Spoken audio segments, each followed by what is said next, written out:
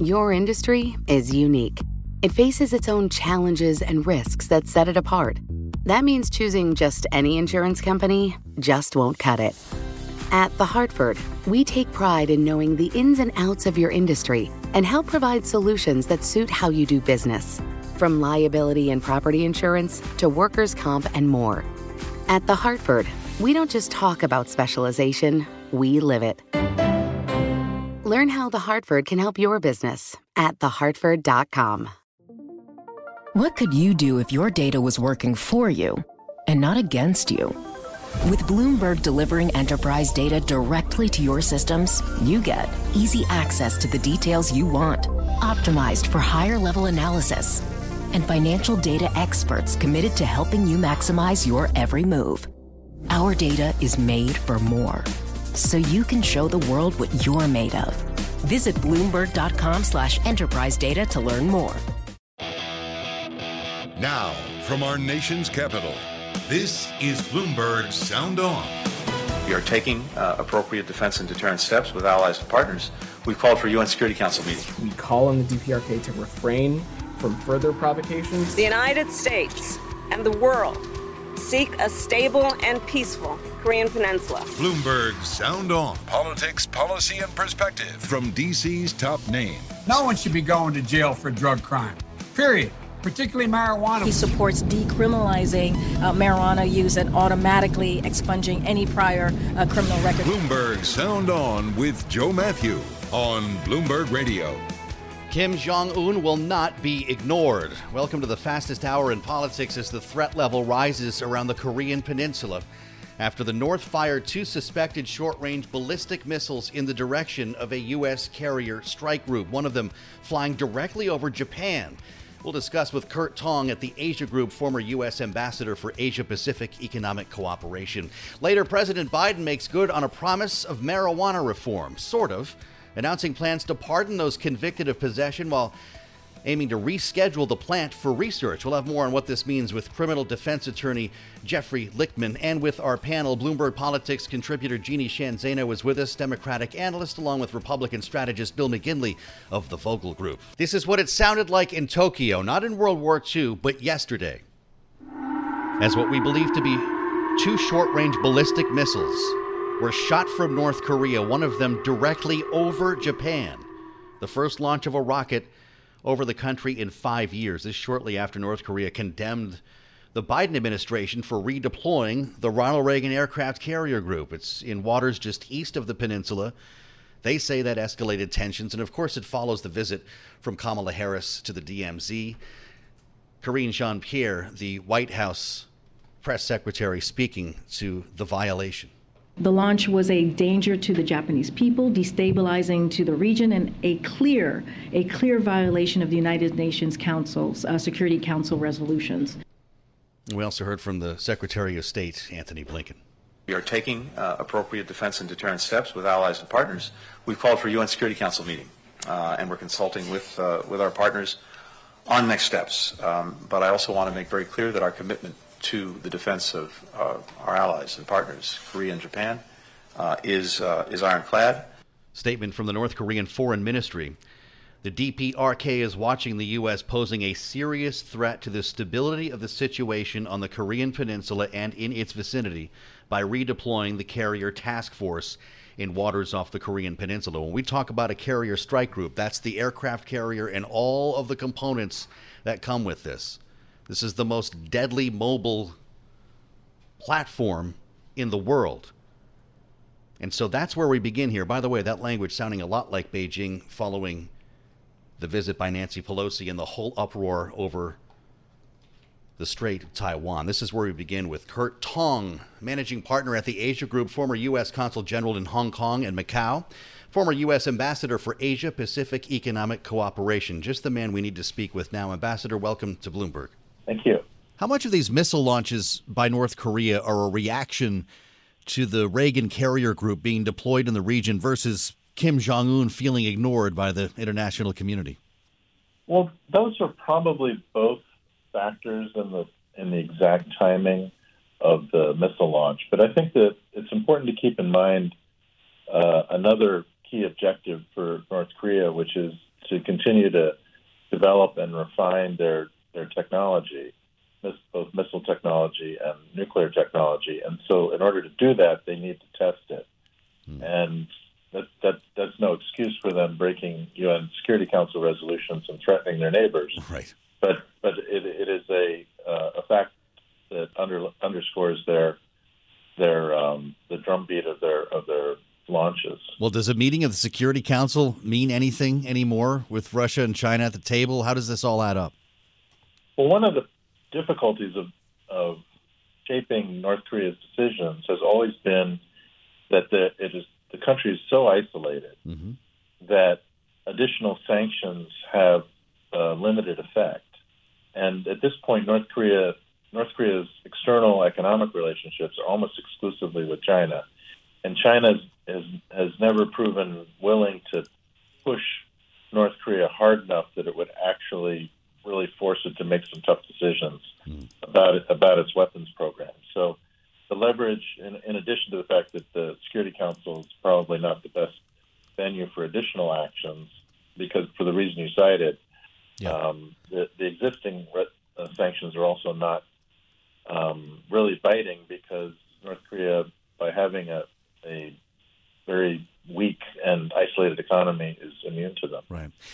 Lobbing missiles, Ambassador, over Japan is something we have not seen in years. How dangerous is that escalation? Well, it's certainly very worrisome to the Japanese people.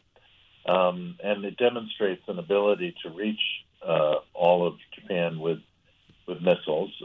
No one's quite sure how tightly targeted these items are, or whether they'd be willing to hit any specific targets. But the demonstration of that capability is certainly very concerning to Japan. It's also concerning to the United States. The latest missile launch, as I understand it, theoretically has the capability to reach Guam, which is U.S. territory. And that would be a whole other world if something like that happened, though. Who is the missile for? Who is the missile over Japan for? Tokyo or the U.S.? Who is the audience? Well, I think both. Yeah? But probably more the U.S. I thought you might say that. I think that North Korea views U.S. as a potential interlocutor. Again, the question is how much of their program is intended just to have the program and they need it and they want it, and how much of it is intended as a negotiating item. It's always hard to tell until you sit down and talk to the North Koreans, but certainly they view the United States as by far the most important interlocutor for negotiations. And no one's about to sit down with them from the United States. Is that fair to say? It doesn't appear so, no, because the U.S. has seen this movie several times now. Yeah. And it's become quite a franchise. Well, that's right. And also the United States has a significant deterrent against North Korea actually using the weapons that it's developing. Yeah. So it ends up becoming a stable but dangerous situation. Stable and dangerous at the same time. Dangerous because a miscalculation by North Korea or accidental launch or a failed launch could end up escalating into a crisis. The timing here is awful, considering new tensions over Taiwan, tensions with China, the Taiwan Strait, a broken relationship, if I can call it that, describe it that way, between the U.S. and Beijing, a Russia at war. Ambassador, what is all this leading to? Well, it's quite worrisome. I think North Korea, again, to your timing question, is seeing that given the current state of U.S.-China relations, they're less concerned about the U.S. convincing China to put a lot of pressure on North Korea. Yeah. But more broadly, to your point, I think the confluence of increased tensions around Taiwan and the war in Ukraine is really, and certainly I feel this in the consulting business, is making people very uncertain about the near-term future in the security space. And it's going to put real pressure on the Biden administration to do deft diplomacy. What are your clients most worried about?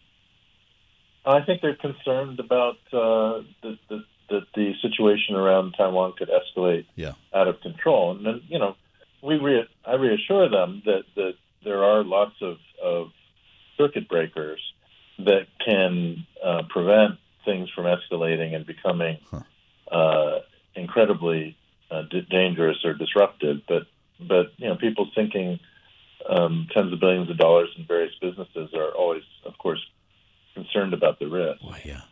Well, we thought there might be some circuit breakers in Ukraine as well, didn't we? That's right. And those circuit breakers didn't seem to work, mainly because of the character of the Russian leadership. Right. And this is a fundamental question for the United States as they consider the issue with respect to Taiwan is at the end of the day, Xi Jinping a rational actor?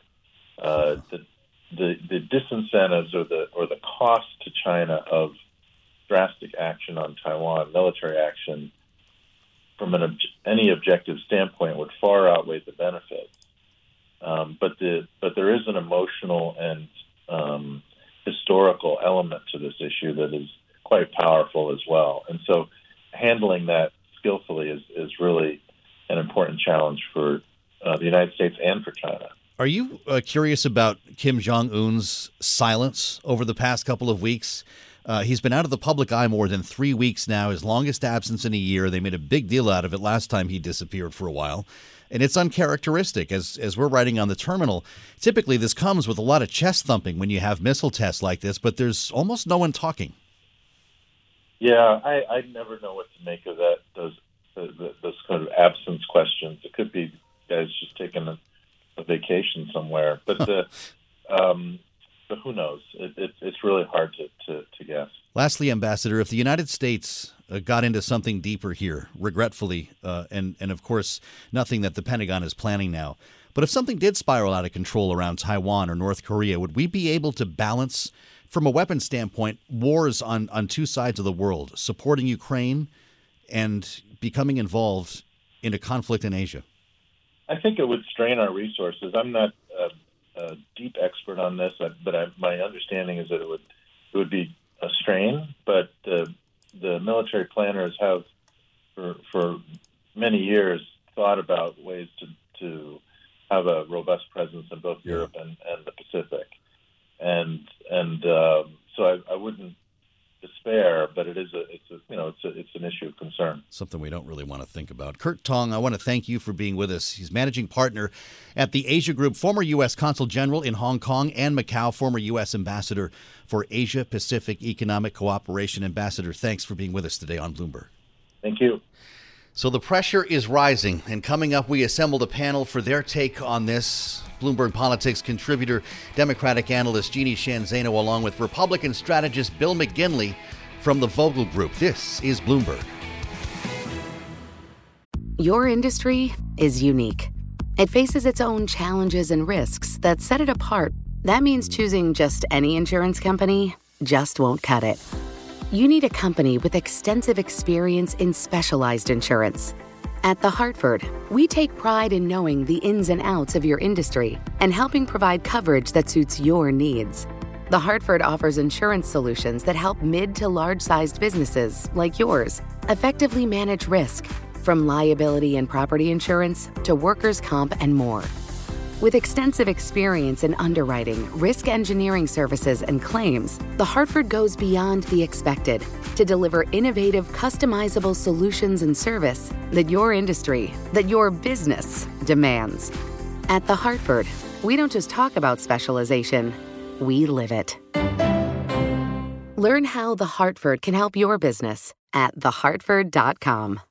Success is more than the final destination. It's a path you take one step at a time. It's discipline, it's teamwork, and it's the drive and passion inside of us that comes before all recognition. It's what Stifel's been doing for over 130 years. Quietly, yet strategically, Stifel's become one of the fastest growing wealth management and investment banking firms in the country. Our financial advisors go beyond traditional wealth management to provide clients with direct access to one of the industry's largest equity research franchises and a leading middle market investment bank. Because success is the drive it takes to keep climbing, the passion to keep investing, the best of each of us made better by the best in all of us. And that is where success meets success. Start your journey at Stifel.com. That's Stifel.com.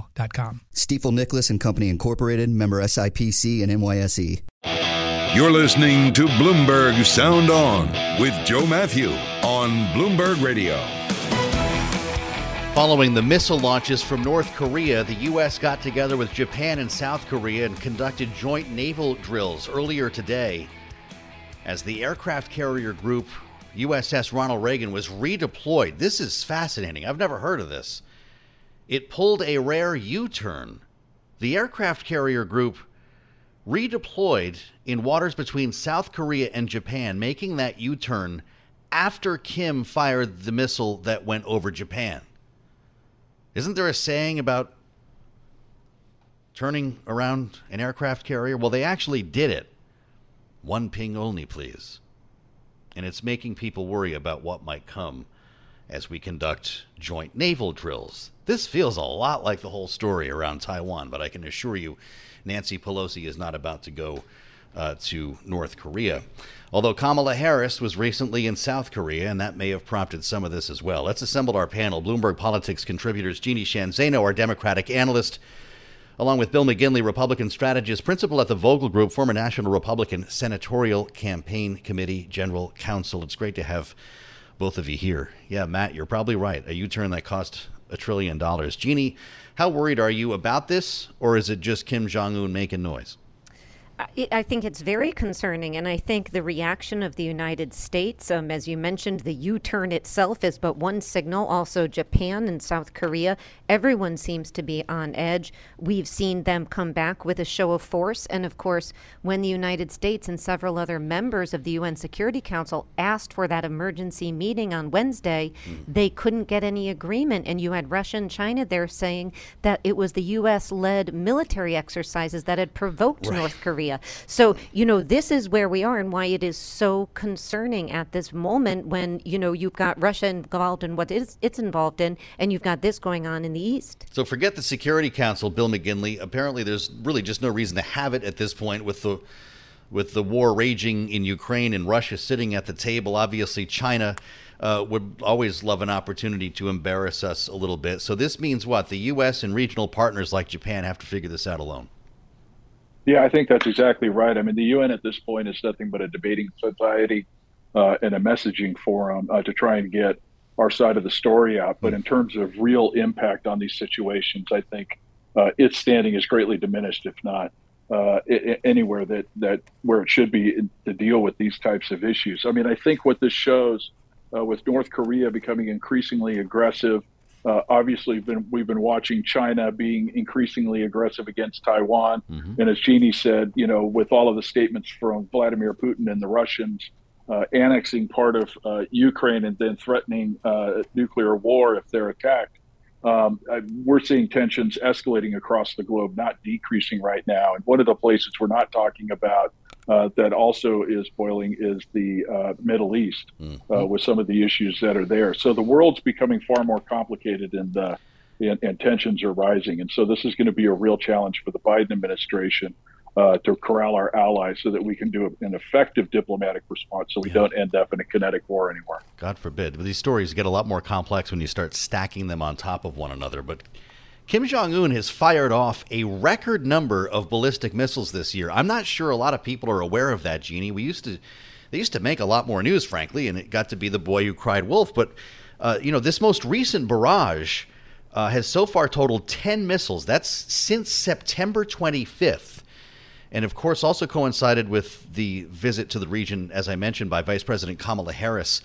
At what point does the U.S. stop ignoring? I mean, military drills are one thing, but Kim Jong-un clearly feels like he can get away with anything. He does, and the sound you played at the top of the, you hear is such an eerie sound, and that was one of the intermediate range missiles that they flew over Japan, which is a stunning development. And what we're hearing is 40 ballistic and cruise missile launches this year alone, which is a stunning number. And so the United States is trying to respond by working closely with its allies. We heard Anthony Blinken in Chile come out. I think your previous previous guest made a very important point about the fact that North Korea, because it wants to develop this technology, has to test it. But it is doing so, and it is flaunting what is, agreed upon international etiquette, let alone law. And so, the United States is going to have to react, but it's going to have to do so in a rapidly changing world in which tensions are escalating all around. I mean, just look at where Joe Biden was today in Poughkeepsie, New York, trying to pull semiconductor manufacturing back to the U.S. because it's over in Taiwan to a large extent. And if we go to war over there or something happens, our lives will be changed forever with 12% production of semiconductors here. That's quite a thought.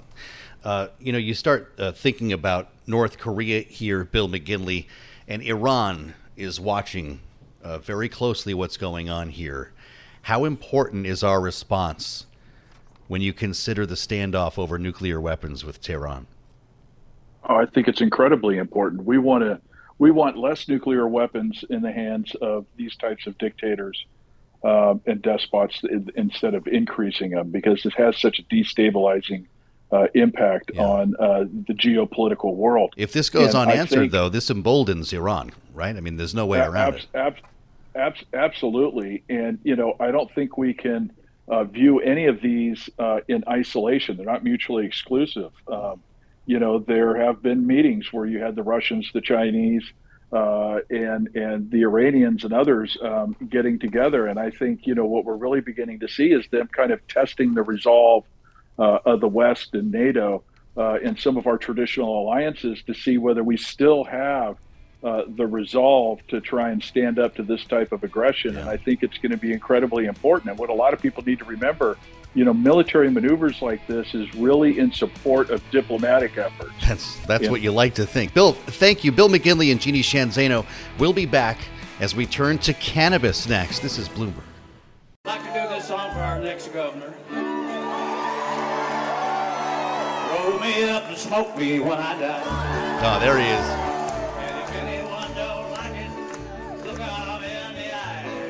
A rare appearance by Willie Nelson on the broadcast. Yeah, he was playing. This is from last weekend in South Austin, Texas. Roll me up and smoke me when I die, on behalf of Beto O'Rourke, who he was actually rallying for. And man, I'll tell you what, it was the crowd's favorite part of the whole rally. And that brings us to the matter at hand, something that progressive Democrats have been asking for and in fact demanding since electing Joe Biden, because he promised cannabis reform. And today, didn't go all the way with decriminalization or some of the other things that have been discussed, but he did announce this. As I said when I ran for president, no one should be in jail just for using or possessing marijuana. It's already legal in many states, and criminal records for marijuana possession have led to needless barriers to employment, to housing, to educational opportunities. And that's before you address the racial disparities around who suffers the consequences. And while so, white and black and brown people use marijuana at similar rates, black and brown people are arrested, prosecuted, and convicted at disproportionately higher rates. Highlighting the equity component of this story and pardoning thousands. This is the announcement. It's a two-pronged announcement. A blanket pardon for all prior federal offenses for simple possession, as they call it, of marijuana. Also urging governors to do the same for state offenses involving marijuana and likely affecting potentially many more people that way. But also calling to reschedule the drug so that it can be researched and potentially help for medicinal purposes or any number of issues. But there are a lot of complexities that come with this. Criminal defense attorney Jeffrey Lichtman joins us to talk about it. He runs a marijuana crimes practice at his firm, having gotten John Gotti acquitted and even repping El Chapo in federal court. Jeffrey, thank you for being with us. We're talking about incremental steps here, right? This is just about the least that the president could have done starting on the federal level. How much larger would it be for governors at the state level to follow? Well, I mean, look, it can be decriminalized, obviously. Yes. It can also be done federally where it's removed from Schedule 1. It doesn't have to be a Schedule 1 drug. It's hardly the same seriousness as LSD as it has been since it was made a Schedule 1 drug in 1972. So there's many things that can be done. I think people are really getting ahead of themselves here. How come? What they're not appreciating is that Biden is not pardoning people, anybody who's got a federal marijuana conviction. He's only pardoning people that have a simple possession. So explain the difference for us, Jeffrey. Well, the difference is that in 31 years of practice, I don't think I've ever had a case with somebody who's just charged with simple possession. Simple possession is just somebody who possesses drugs. They're very rarely prosecuted federally. It's such a minor charge that it's usually done in the state. So would that normally involve crossing state lines or something, Jeffrey? How do you actually get arrested on the federal level for marijuana? It could be crossing state lines. It could be that it was done in a federal facility. But the percentage of people that are convicted of just simple possession compared to related drug offenses, which include possession with intent to distribute, RICO, a million different things, it's maybe, 1%. So instead of all these years that marijuana has been illegal federally, you'd think that we'd have how many people would have been convicted? 1 million? Yeah. We're talking a few thousand people. So that's the number I was looking for here. And you're getting, I think, to the point that I was reaching for here. This is going to be a very complicated rollout, and it could be a very disappointing one for a lot of folks when they realize, number one, how few people this impacts, and the even greater patchwork we'll be left with when some governors follow the president and some do not, Jeffrey.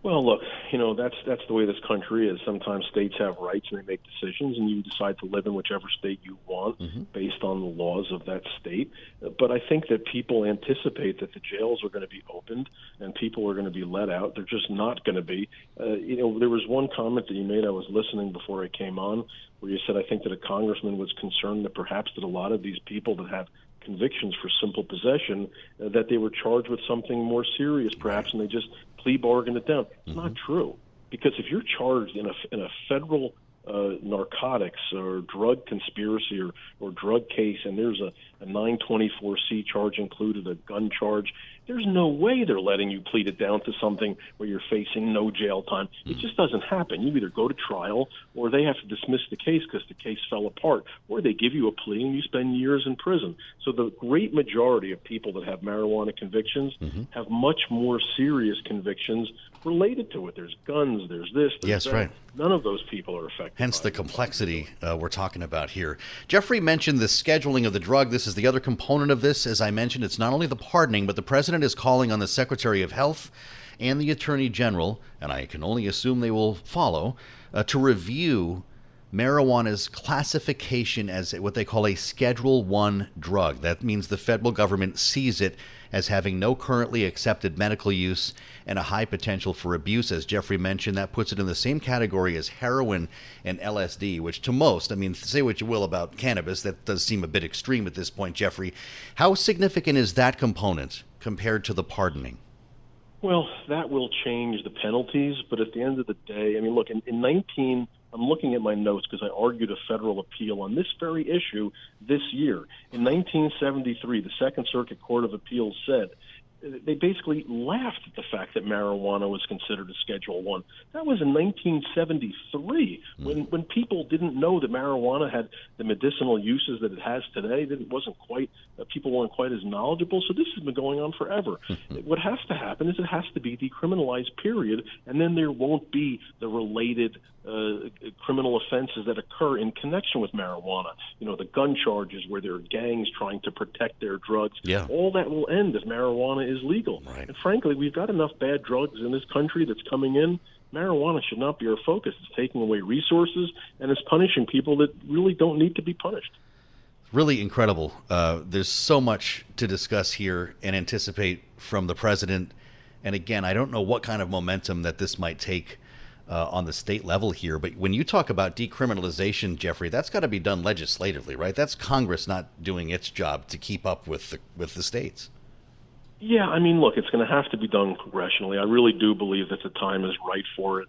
There's some discussion. I know that Biden said that, this is the type of offense that is racially unfair.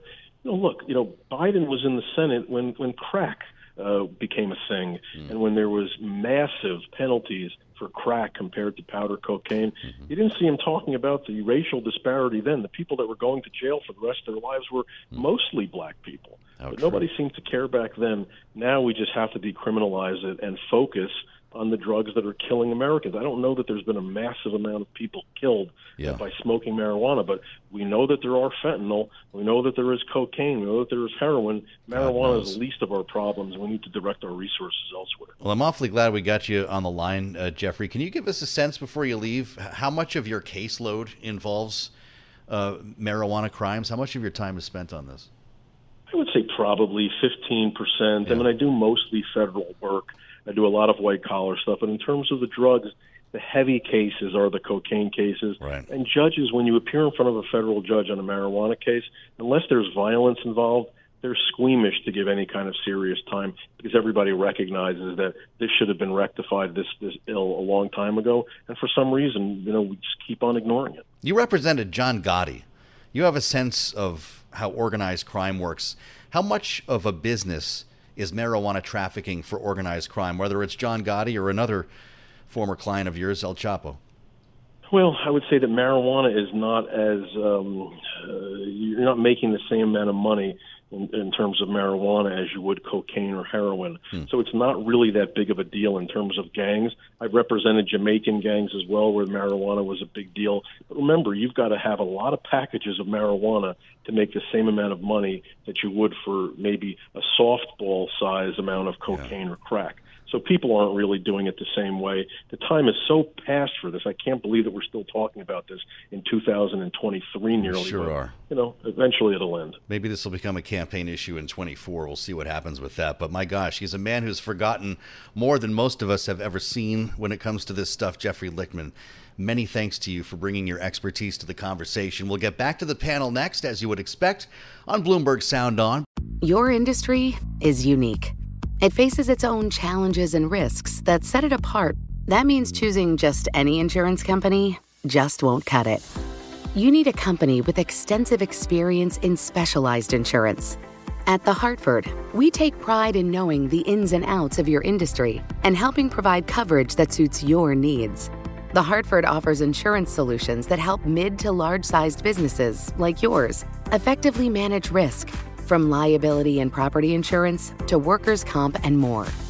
With extensive experience in underwriting, risk engineering services, and claims, The Hartford goes beyond the expected to deliver innovative, customizable solutions and service that your industry, that your business demands. At The Hartford, we don't just talk about specialization, we live it. Learn how The Hartford can help your business at thehartford.com. Hi, I'm Ron Kraszewski, Chairman and CEO of Stifel. Financial advisors, if you're not growing your practice, you're losing market share. Stifel is a growing, entrepreneurial, advisor-centric firm built for successful advisors like you. Imagine having the resources of the largest wirehouses and the support of the boutique shops, but none of the bureaucracy to get in the way of you serving your clients. At Stifel, it's your business, your book, your clients.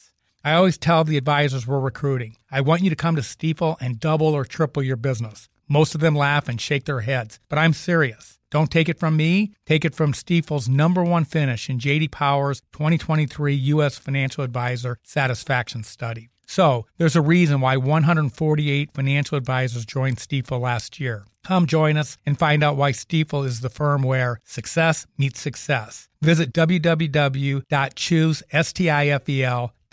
Stifel Nicholas and Company Incorporated, member SIPC and NYSE. Thanks for being with us on Bloomberg Sound On. The fastest hour in politics with the best panel in the business. And today we have Jeannie Sheehan Zaino, Bloomberg Politics contributor, Democratic analyst, joined by Bill McGinley, Republican strategist, principal at the Vogel Group. What'd you think about what you just heard, Jeannie? We wanted to drill down with an actual expert here, a lawyer in the business. And boy, Jeffrey certainly knew what he was talking about. This is 1%, maybe, of the marijuana convictions that are being pardoned here by President Biden, and it could be even less than that when you start factoring in other crimes. When people start understanding what's really going on here, will he be blamed for not doing enough? He could be, and I think he made a really important point about how limited this step is. Yeah. But I think and he's absolutely right, of course. And you know, the number we heard again was like 6,500, maybe a couple thousand more. That's not that many. And as he mentioned, these are simple possession people convicted with simple possession, certainly not other higher crimes. But that said, I also think it's important to underscore that this is quite a turnaround for Joe Biden. Yes, he did on the campaign trail promise to take this step, but he was the only candidate in 2020 who did not publicly support federal descheduling. And as your guest just mentioned, he also was responsible as a senator for some of the toughest crime laws, drug laws in the country. And so there is some kind of people ring with hypocrisy as he talks today about the impact on black and brown people in terms of disproportional rates of incarceration and conviction and arrest, because of course he led the charge in the other direction as a senator. So, you know, I do think it's remarkable from the perspective of who Joe Biden has been and who he is today that he took this step, and it reintroduces this issue at a time when it's desperately needed to catch up with where the states are headed. If it were not for the midterms being less than 5 weeks away, Bill McGinley, would this be announced right now? I don't think so. I think they would have waited until after the election and probably tried to work with the congressional committees, the judiciary committees on both the House and Senate to try and do something, develop a little bit more data before you do something like this. I think your prior guest made a good point about how limited in scope what the president actually did, but I think also reinforcing the point, this is something for Congress to tackle. We need to do some legislation on this. Presidential executive orders and even clemency is not going to get this done and not resolve the issue. It's time for Congress to act. Well, I'll tell you, the reaction on Wall Street was significant today. The marijuana ETF MJ up 23%. That's the alternative harvest ETF. Curaleaf, I just mentioned because it is the largest retailer, or largest operator of dispensaries around the country, up 35%. Wall Street sometimes knows more than Washington does, Jeannie. They do. And, you know, this is one side of this story that I think people involved in this have felt like hasn't been told enough, which is the economic benefits of, you know, we're not talking about legalization, certainly at this point at the federal level, but of taking steps towards legalizations. The states, some of these localities, they have recognized that. And people in favor of, you know, decriminalization, legalization, they've long been saying that there are benefits here that have gone unrecognized. And certainly Wall Street is not surprisingly recognizing that before Washington, D.C. And to Bill's point, which is so important, as with so many other things in the United States, it's not enough to be making policy by executive order or EO. You've got to get Congress to act. And unfortunately, I think after the election, it's likely we're going to see the brakes put on something like this for a long period of time. That's the flip of the coin here, Bill. You know, it's not just Joe Biden looking to help Democrats, but they know that this window is closing, right? I mean, any effort to decriminalize in a Republican-led House is going to die a quick death, right? Yeah, but look, I mean, we're spending a lot of time talking about the criminalization versus decriminalization. Sure. Which schedule should marijuana be on? You know, equally important to all of the states where marijuana is legal is also the banking issue and how they're able to transact business. I mean, you know, this is such a big business in some of these states. We really need to have a comprehensive look at how the marijuana and cannabis industry is performing, how it's sold, you know, what some of the restrictions are to keep it away from school children, but also the economics of it, including how these businesses are able to conduct their business through banks as opposed to cash transactions, et cetera. So, I mean, it's a pretty significant issue that deserves a lot of attention from Congress, and hopefully we'll get a resolution to this soon. Yeah, hopefully, although we're not holding our breath. Bill McGinley and Jeannie Sheehan Zaino with us in our remaining moments as we steer the panel, and I'm sorry to do this to you, but I have no choice, to Herschel Walker. It's a story that won't go away. As the woman who earlier this week said Herschel Walker, this, of course, the Republican Senate candidate in Georgia, paid for her abortion in 2009, now says that he knows who she is because she is the mother of one of his children. This is a new report out after the Daily Beast first made this report this week. He hasn't been able to stop talking about it and has spent the better part of his week on Fox News answering questions. Much like in this case, not on Fox News, he actually had to hold a news conference today. He set up an outdoor briefing So reporters could throw questions at him because this is obviously a big deal, and it's one that we've seen in his race spin somewhat into the favor of his Democratic rival, the incumbent Raphael Warnock. Listen to this exchange with reporters today as they try to find out if Herschel Walker actually knows this woman. Have you reached out to any of the mothers of your children? No. To ask why? Why not? Why'd I need to? Well, because according to the article, the woman who says that you paid for her to have an abortion is also the mother of one of your children. It seems like that's an easy way. Because of the article, I had more kids. That's why I haven't reached out to anyone, because I said no, and that's what I mean. When I said no, I said it's not correct, that's a lie, and that's what I mean, that's a lie. I have literally no idea what that answer means.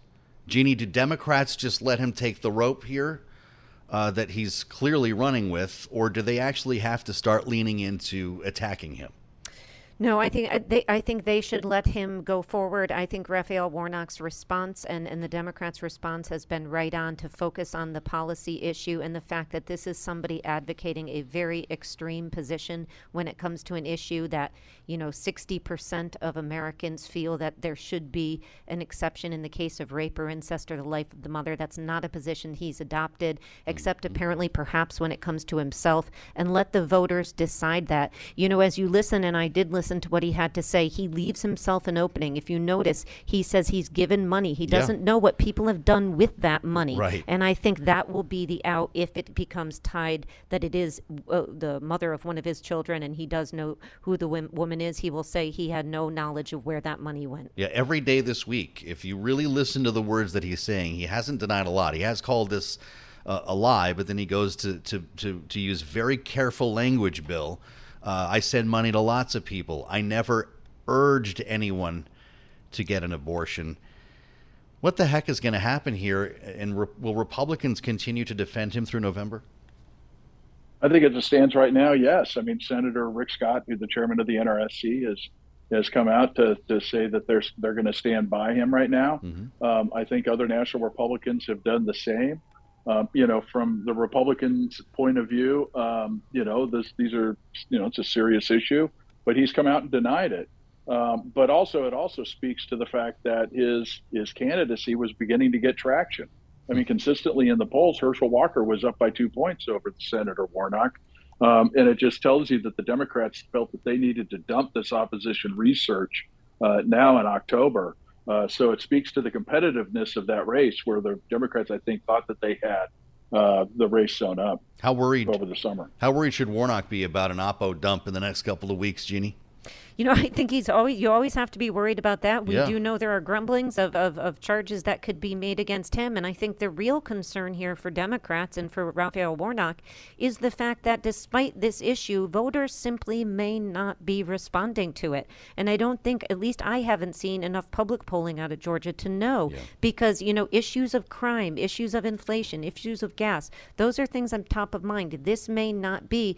And, we've seen candidates like Donald Trump and others who have weathered these kinds of storms. So that's got to be a concern, and that's why Warnock's got to keep focusing on the issues that are important to voters and stay out of this fray and let Walker deal with this issue on his own. Did Georgia voters care more about Republicans being in the majority, Bill, or this latest Access Hollywood type of story? I really think this is going to come down, For Republicans, this election's all about change. Mm-hmm. For all of the reasons that Jeannie just said, the gas and food inflation, the sputtering economy, all of the foreign affairs issue, but Sounds really like the kitchen table issues. No, I think they do care, but I think Democrats are going to continue these types of attacks because they don't want it to be a change narrative they're fighting over. It's a choice between two candidates. And Bill McGinley, Jeannie Sheehan Zaino, great panel. I'm Joe Matthew. This is Bloomberg. Your industry is unique. It faces its own challenges and risks that set it apart. That means choosing just any insurance company just won't cut it. At The Hartford, we take pride in knowing the ins and outs of your industry and help provide solutions that suit how you do business. From liability and property insurance to workers' comp and more. At The Hartford, we don't just talk about specialization, we live it. Learn how The Hartford can help your business at thehartford.com. What could you do if your data was working for you and not against you? With Bloomberg delivering enterprise data directly to your systems, you get easy access to the details you want, optimized for higher level analysis, and financial data experts committed to helping you maximize your every move. Our data is made for more, so you can show the world what you're made of. Visit Bloomberg.com/enterprise data to learn more.